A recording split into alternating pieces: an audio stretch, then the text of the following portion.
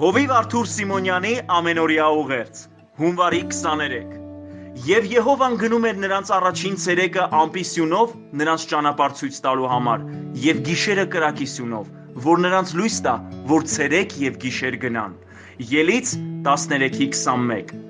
Ելից գրքում նկարագրված է, թե ինչպես Աստված Իսրայելի ժողովրդին հանեց Եգիպտոսից եւ առաջնորդեց խոստացված երկիր։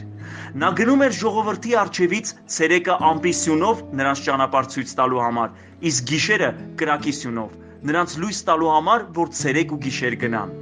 Եվ ինչպես գիտենք, նրանց ընթացքը չդադարեց, նրանք դուրս եկան անապատից։ Սիրելիներ, սա մեզ համար հրաշալի օրինակ է, որովհետև մենք այս տարի որոշում ենք կայացրել նվիրվելու Տիրոջ ծառայությանը։ Աստված նույնն է, երեկ, այսօր եւ հավիտյան։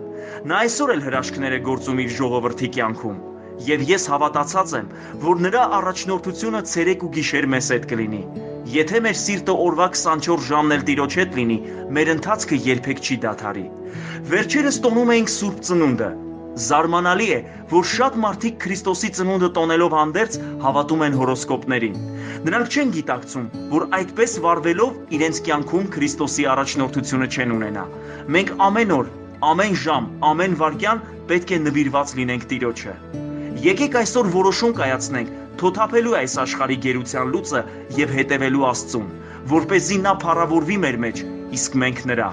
Այդ ժամանակ Աստված մեզ օր ու գիշեր կառաջնորդի։ Տերը օրհնի ձեզ։ Ամեն։